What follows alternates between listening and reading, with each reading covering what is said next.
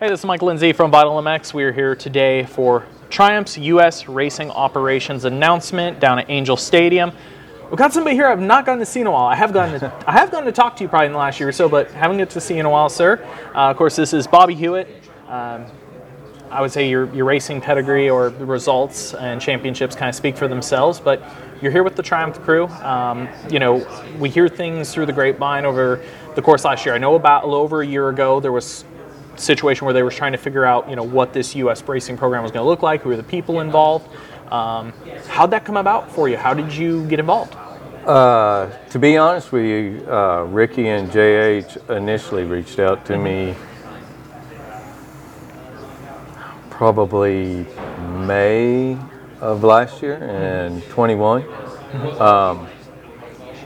just to see if I was still interested in being involved in racing, what were my plans, and as I told everybody that had contacted me, right place, right time, right situation, I fully planned on being back in racing, but I didn't want to just come back just to participate. I didn't want to be part of a program and finish 7th through 15th. I have no interest in that. I wanted to be part of a program that I knew that we could win championships, that compete for championships, compete for race wins, and win the right place and the right time. And of course, at that time, I didn't have any idea who it was or what it was. Obviously, they said, well, we need to sign an NDA, as everybody knows.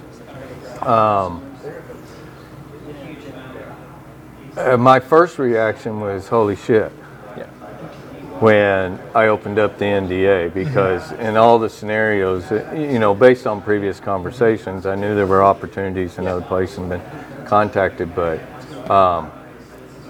surprised, but more importantly, excited about it. I grew up in a motorcycle family. My father rode, my mother rode, had motorcycles my whole life. My dad was a diehard Triumph. That's the only bike they rode. Still have photos of him, me as a kid on them as well. So that's really how it started, and the message was, we're looking for someone. Brief description of the roles and responsibilities and things like that. But it was clearly communicated, you're one of 6. We're going to go through our due diligence, and I didn't know who the other 6, the other 5 were or 4 were. And as they went through the process, okay, there's 4, okay, there's 2, and anyone that knows me, I'm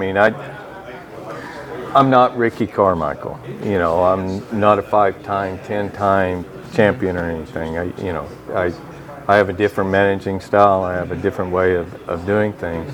And there were some pretty impressive names on there. And the nice thing is, when you're not really looking for a job, and based on experience, previous experience, I knew there were some things that, were non-negotiable, so to speak. And so as you go through the process and everything, and then, what was it, probably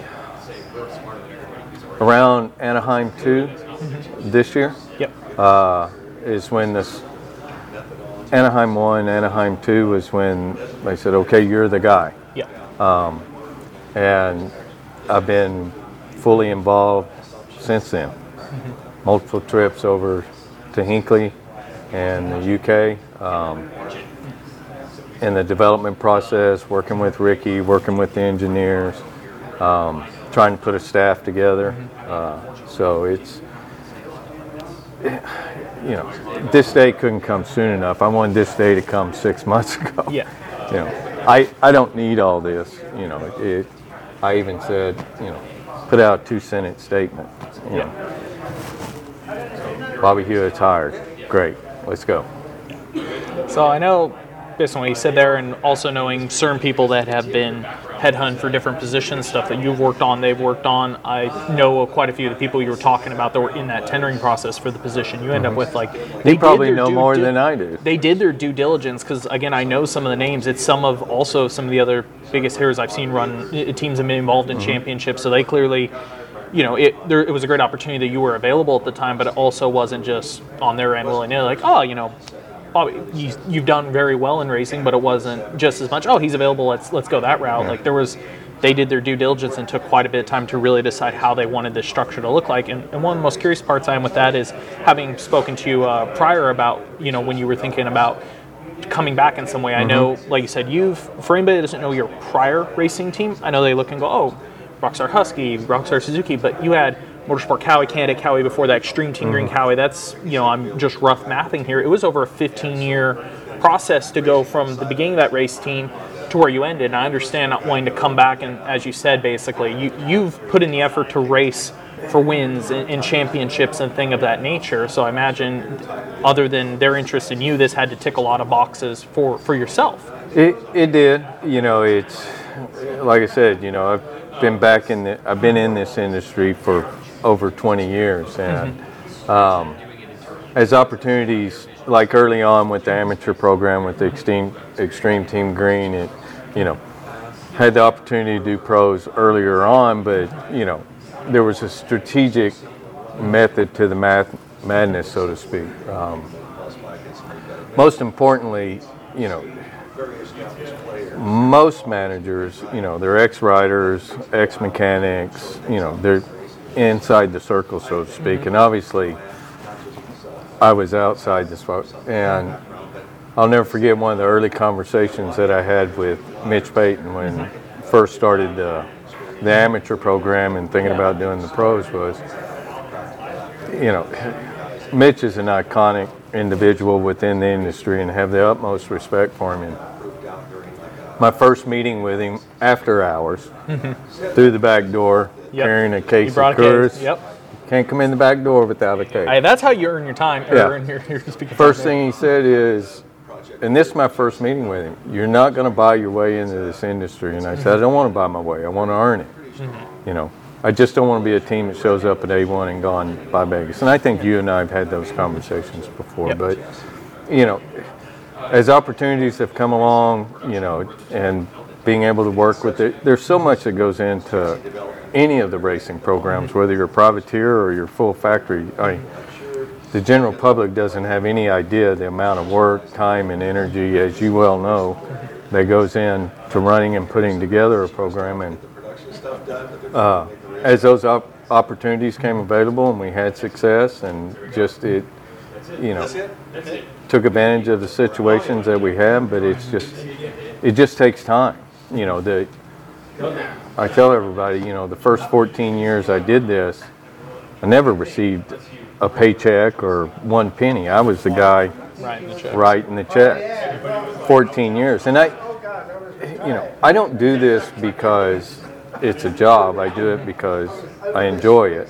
I've never done anything that for the money. I think if you do it for the money, you're doing it for all the wrong reasons. But, been fortunate, had some great people along the way that helped assist. I mean, I may be the face because for so many years, I didn't want to be the face. I wanted to be the guy in the back. I'm involved in it on a day-to-day basis, but I never wanted to be the face. I had, started off with Ed Torrance, and then, having Bill Keefe as my team manager, and then Dave Gallen. And then when the opportunity came up with Munster and he went there, that's really when I stepped somewhat from the shadows to the front, and still heavily involved, but it's been a long road. A lot of ups, a lot of downs, but have enjoyed it a long way. And to have this opportunity, it's a once in a lifetime. Think about when was the last, what was it? Was it 96 when KTM came in? Somewhere, they'd race a bit in the mid '90s, but seriously, there's been other brands that have spun off that, obviously, but to truly have a new brand come into the industry, build a bike from the ground up. I mean, those opportunities don't come along. Yeah, and I think we've spoke about this before. You know, on one hand, you could have easily gone financial partners together and come back racing, but also I'm sure you went through this process with it. Is an OEM partner is so vital in the sport to do it right. You can be competitive, like you guys at different points in your team's existence were very competitive and were able to race at the front, but I think we both well know, like, to get truly to the top level, you also have to have a very committed OEM partner that is willing to go the extra lengths that you need as a team as well. It's extremely important. I mean, and what I'm most fortunate about on this opportunity is that Triumph as a company and me as an individual are aligned a lot on, you know, integrity, the way that we think about things, our principles, which is important. I mean, it's one of those, you know, obviously 2013, you know, we did very well with Davey, you know, full privateer, no support. I mean, I still think Anaheim 1 with Davey Millsaps and Trey Kennard at A1 is still one of the most exciting races. Obviously, there's been others, but it's up there. You know, I mean, that was a highlight, you know, at that point in my career, and one that, you know, we were very extremely proud about. But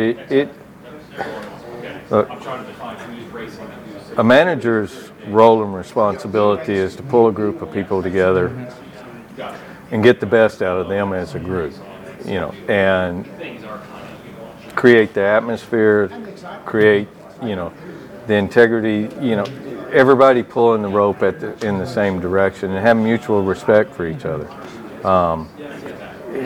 There's a lot of mechanical side of it is, but, you know, there's always,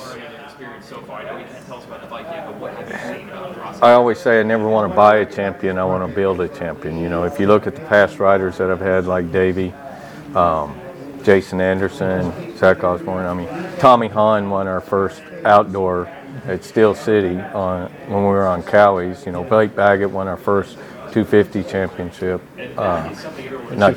race in Dallas. Those are just building blocks. And the one thing you can't substitute is time and experience. And whether you're a rider, whether you're a mechanic, whether you're a team owner, or, you know, any of those things, it just takes time. You learn along the way, and you just keep putting tools in the pouch. How do you feel with this situation? So again, if the team is totally private, you're the owner, you're getting support from different people, but it's 100% yours. Again, you have a lot of say on that, bringing the people together that you want and managing them and building that unison, what you're looking for, bringing tools into the tool bag and making them work. You know, as soon as you get a larger partner involved, like you said, there are parts where an OEM is really vital to have to go racing at the best level to truly have all their technical involvement, but at the same time, red tape can come with it. I imagine if you're sitting here, knowing your personnel, your management style, they trust you, and that you've probably been given the leeway on a lot of that you would want. There is. I mean, it's a learning process for both of us. You know, I have the utmost respect for Triumph. Very, very grateful for the opportunity. You know,